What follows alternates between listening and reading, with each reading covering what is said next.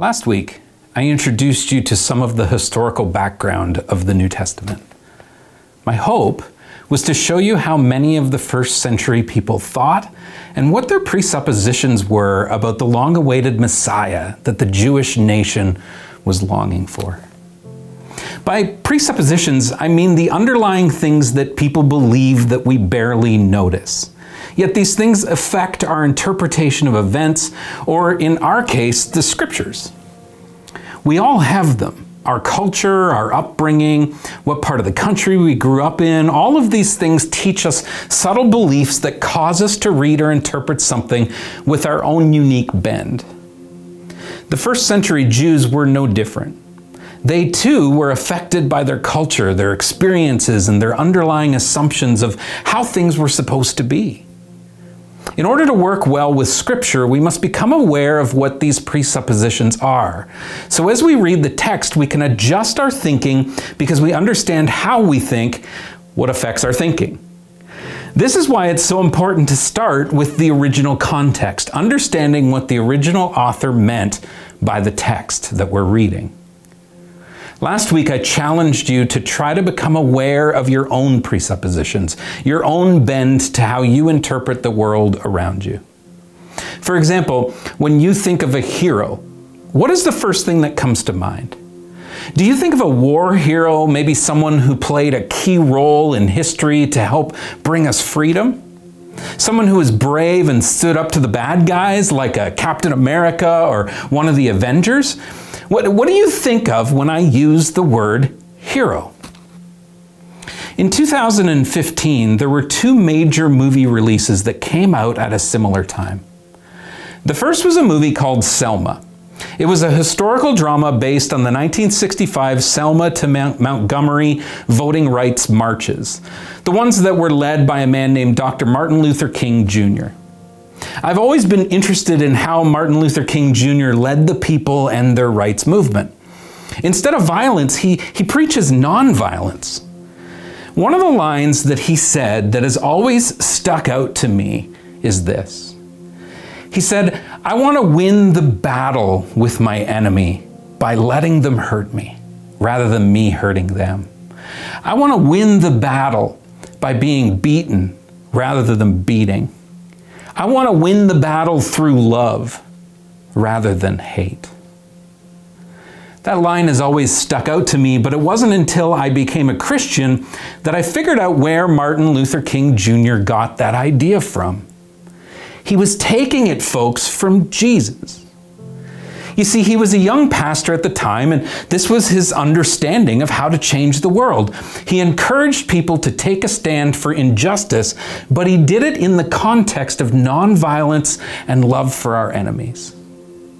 At the same time that Selma came out, there was another movie that was out about a different kind of American hero. This movie was titled American Sniper. Now, I'm assuming I don't have to go into much detail about what this movie subject matter is, but it's important to note that what the American Sniper was famous for was how many kills he had accomplished. Now, I want you to notice something. Two movies out at the same time, both of them giving us historical stories about an American hero. Which movie do you think did the best at the box office? It was American Sniper. By far. You see, even though Selma was nominated for many awards, the general public was more interested in a movie about who they classified as a hero, the American Sniper, with the most kills ever in history. I tell you this story because I want you to see how presuppositions work. Many people in America would see the American Sniper as a hero over someone like Martin Luther King. The box office actually proves it.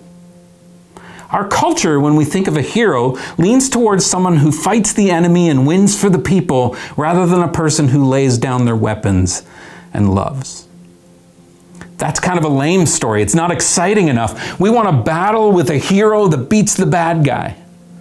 So that becomes our subtle presupposition. When there's conflict, our natural assumption or reaction is to fight, or you're considered a coward. So I understand why someone might hear what Martin Luther King Jr. said and balk at it. When you've been taught your entire life that the solution to feeling threatened is to fight, you won't like it when someone tells you the opposite. That's exactly how the Jewish people were. For generations, they waited for a warrior king to emerge to fight for their peace and their freedom. Instead, Jesus came as a suffering servant, exactly like their prophet Isaiah said, willing to give up his life and lay down his sword. Now, despite what Isaiah wrote about the coming Messiah, the Jews were waiting for the opposite, a king who would fight for their freedom by conquering the Gentiles and establishing a kingdom that is under Jewish tradition and belief, a kingdom that is a Jewish nation more powerful than all the others. One of the starting points for us to understand our internal thoughts, our natural way of thinking, is to actually look at a person's actions. How do we respond in action to any given situation? Our actions tell us a lot about our subtle presuppositions, like what movie do you prefer and why? So this week, as we continue to look at what the New Testament says about love and non-resistance, I want to walk you through some narratives that show us how Jesus reacts when he's offered power, authority, and status. Essentially, when he's offered the ability to become the warrior king that the Jews expected. As we read these passages today, pay close attention to what all of the characters are saying. It'll become obvious that Jesus' followers are still expecting a warrior king to emerge. Time and time again, throughout all the gospel narratives, Jesus is offered a chance to become a warrior king, yet his response to these opportunities is not what his followers expected. The first narrative that I want to look at is from the Gospel of Luke. So let's open our Bibles to Luke chapter 4, and we're going to start at verse 1. And this first narrative is an interaction at the beginning of Jesus' ministry between the devil and Jesus, between Satan and Jesus. Now, most of our Bibles would title this section of Scripture, The Temptation of Jesus. The devil, or Satan, is about to give us a glimpse into how humanity thinks, and he hopes to suck Jesus into being just like us. So let's read Luke's Gospel, starting at chapter 4, starting at verse 1. It says, "Then Jesus, full of the Holy Spirit, returned from the Jordan River. He was led by the Spirit in the wilderness, where he was tempted by the devil for 40 days. Jesus ate nothing all the time and became very hungry. Then the devil said to him, 'If you're the Son of God, tell this stone to become a loaf of bread.' But Jesus told him, 'No.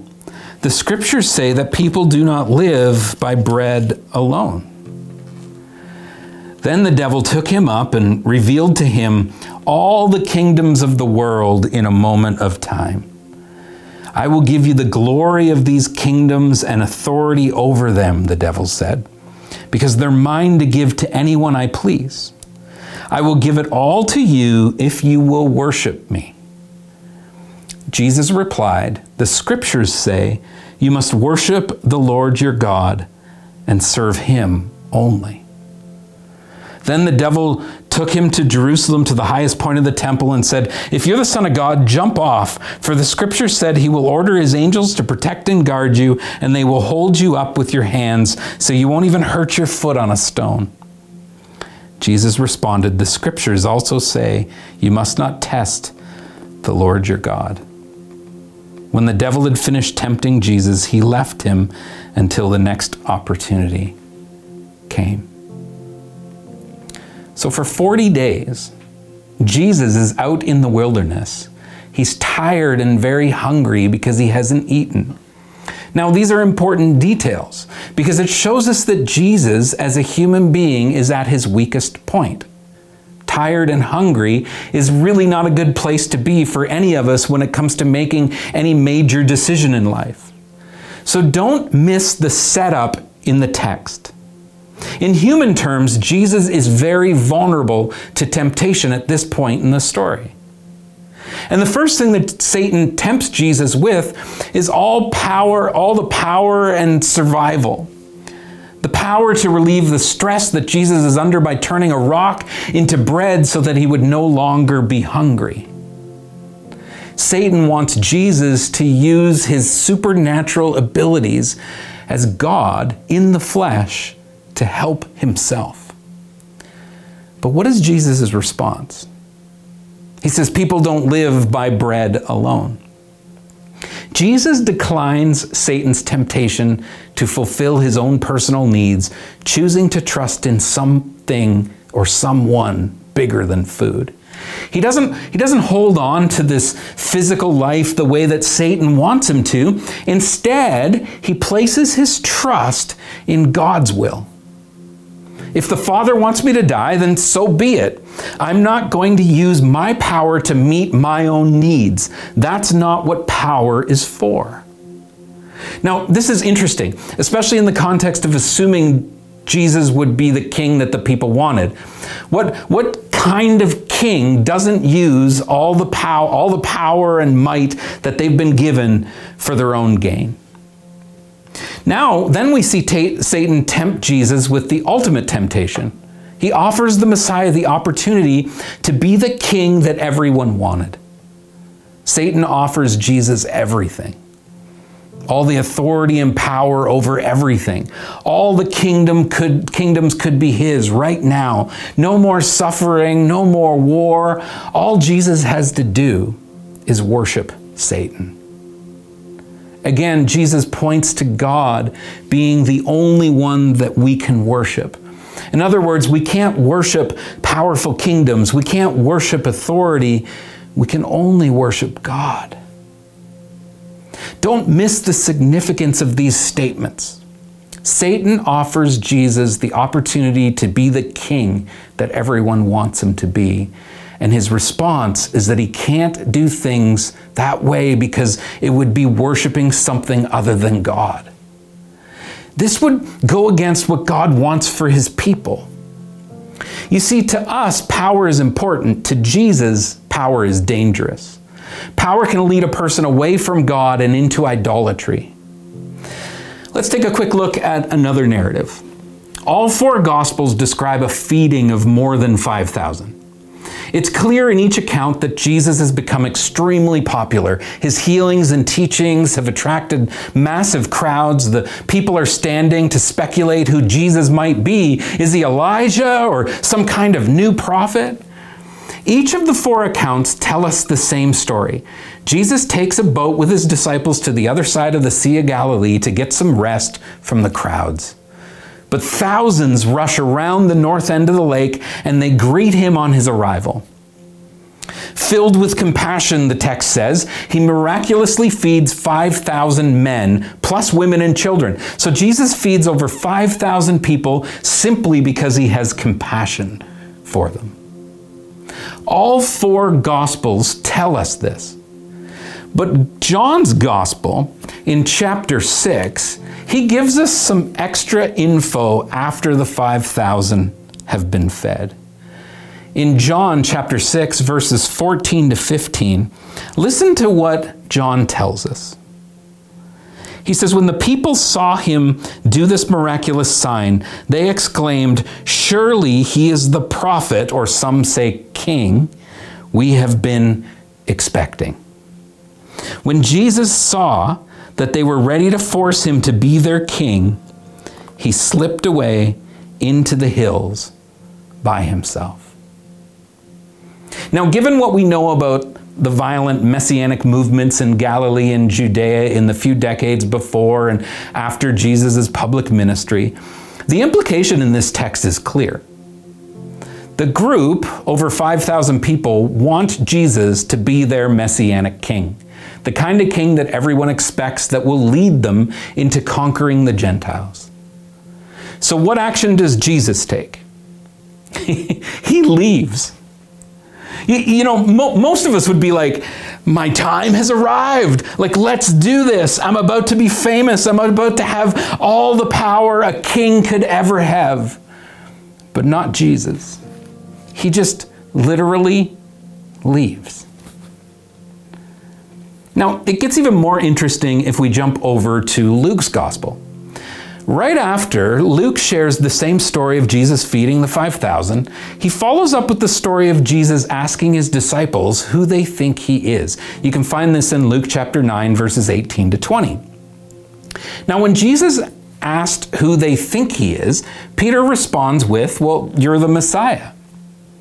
And Jesus accepts this answer, but immediately follows it with an explanation that he must suffer and die. Now, according to Mark's gospel, Peter can't accept this teaching from Jesus, and he actually rebukes Jesus. Now, Jesus' response is important. He says in Mark 8, verse 33, "Get behind me, Satan." Jesus accepts the messianic title, but rejects the assumption of a Messiah leading them into war. Instead, Jesus says the Messiah will suffer and die in order to accomplish what he's came to do. Jesus literally calls Peter to take Peter's take of the Messiah being a warrior king as a satanic kingship, a kingship that actually is of the world, not of God, something that's from Satan. So the people want Jesus to be their king, and instead Jesus says he is their king, but not the kind that they expected. Instead of power and authority, Jesus is going to lay down his life through suffering. And Peter and the others, they just can't fathom this. How could this possibly be? Simply because of their presuppositions of who they think the Messiah should be.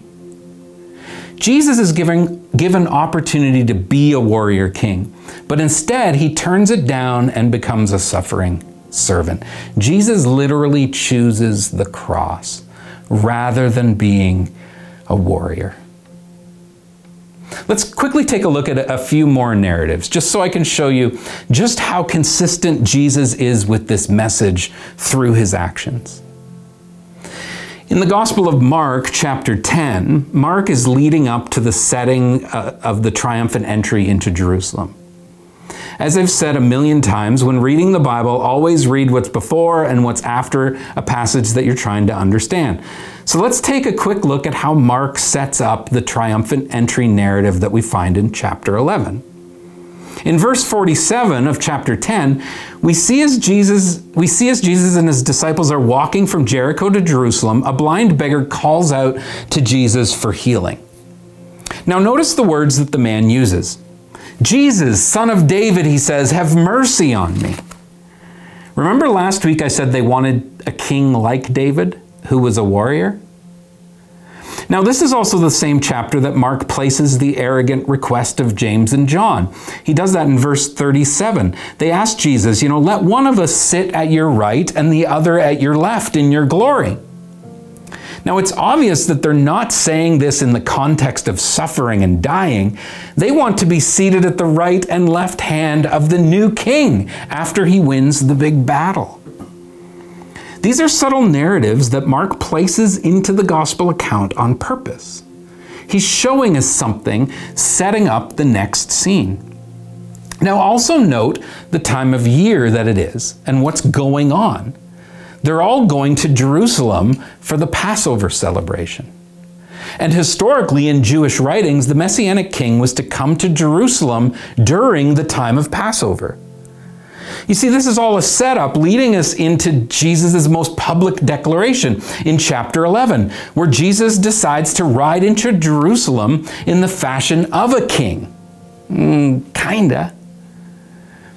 In the first century, whenever a king would enter a city, they would come with a big processional, riding on a big white horse in royal style, in full battle garb, all while the people bowed down to them. The Gospels share this same story, except there's some interesting differences. King Jesus rides in on a donkey. And Matthew and John both quote this passage out of the Old Testament. They both, interestingly enough, quote Zechariah chapter 9. In Zechariah chapter 9, it says, "Rejoice, O people," starting at verse 9. "Rejoice, O people of Zion. Shout in triumph, O people of Jerusalem. Look, your king is coming to you. He is righteous and victorious, yet he's humble, riding on a donkey, riding on a donkey's colt.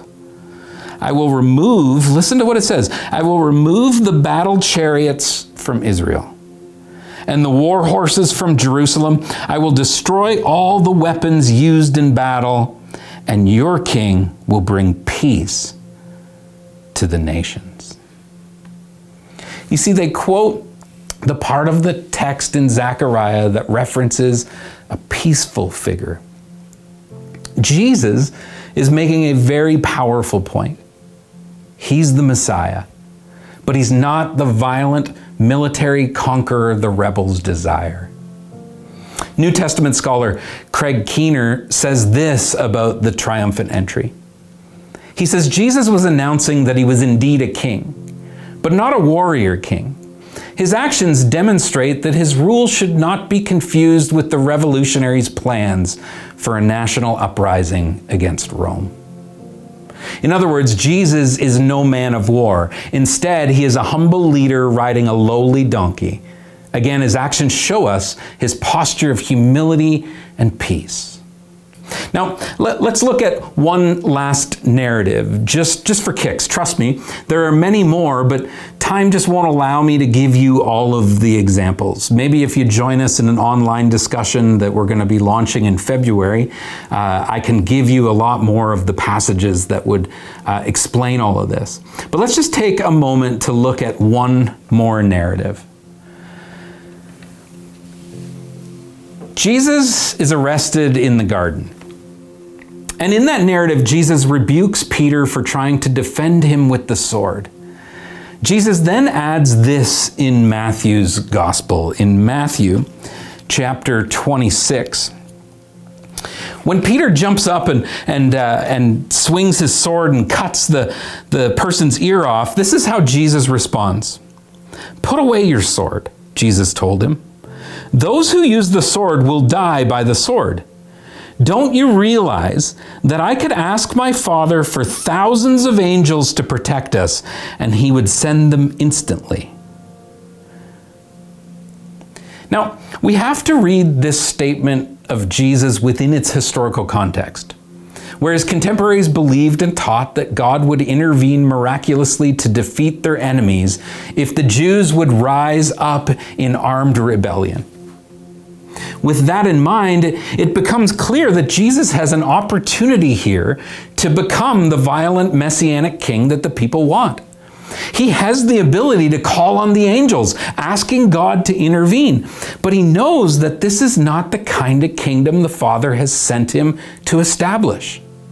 Jesus made this clear in his discussion with Pilate, when Pilate asked if he was the king of the Jews. We see this in the Gospel of John, in John chapter 18. When Pilate is asking him, "Are you the king of the Jews?" Jesus says, "My kingdom is not an earthly kingdom. If it were, my followers would fight to keep me from being handed over to the Jewish leaders. But my kingdom is not of this world." You see, if his kingdom was like all the kingdoms here on earth, people would be fighting. But the kingdom of God is different. As we continue through this series the next few weeks, we're going to look at what Jesus teaches about love and non-resistance. We've just spent the past 30 minutes seeing how Jesus responded to the temptation of being a warrior king. He responded with peace, not violence. The action Jesus takes in response to violence is the pathway of peace. You see, as Christians, we believe that Jesus Christ was the incarnate God, God in the flesh, that God came and lived with us and experienced life just like we do, and he calls his followers to be like him, to act like Jesus, to love like Jesus. The church that Jesus established here on earth is called to make peace through the means of love. There really is no other option presented in all of Scripture. It's the posture that Jesus took in the midst of opposition, and it's the posture that he calls all of us who believe in him to take as well. The way of violence, Jesus says, is the way of evil. So he calls his church to live in the light and to show the world a different way of doing life here on earth. In these difficult times, I can't help but grieve the way many who claim to be in Christ have been responding. So today I want to make this simple. I want to make this very clear. Jesus followers, it's time to be like Jesus and become who he calls us to be. It's time to be people who love our neighbors and lift up the poor. It's time to become people who reject violence and actively give away our power in order to lift someone up who needs Jesus. I encourage you folks to start reading through the gospel accounts, all 4 of them, and pay close attention to the posture that Jesus takes.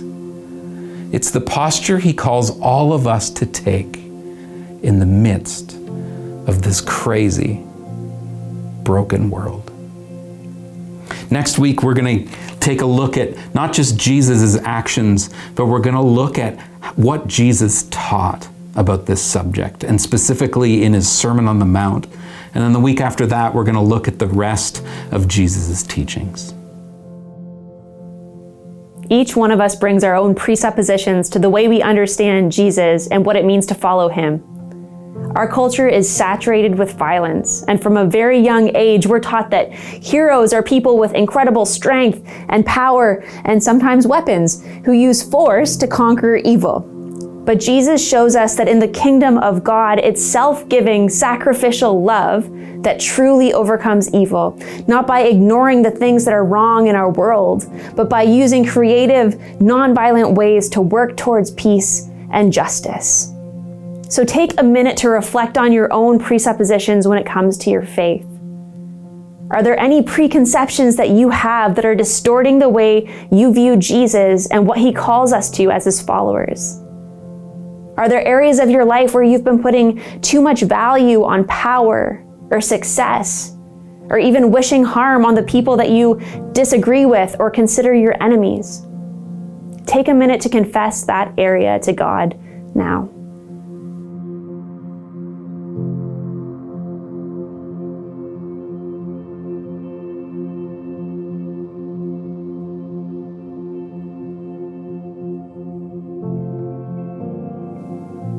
And now, how is Jesus inviting you to represent his kingdom in your life? After reflecting on the way that Jesus responded to people's attempts to turn him into a warrior king, after reflecting on his humility and his love, how is Jesus inviting you to represent his kingdom in our world today?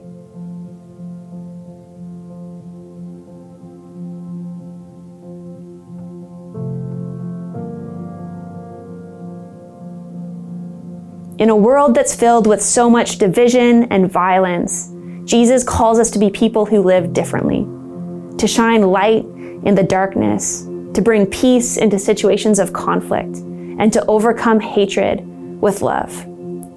Let's seek to be people who bring the hope of his kingdom into our broken world.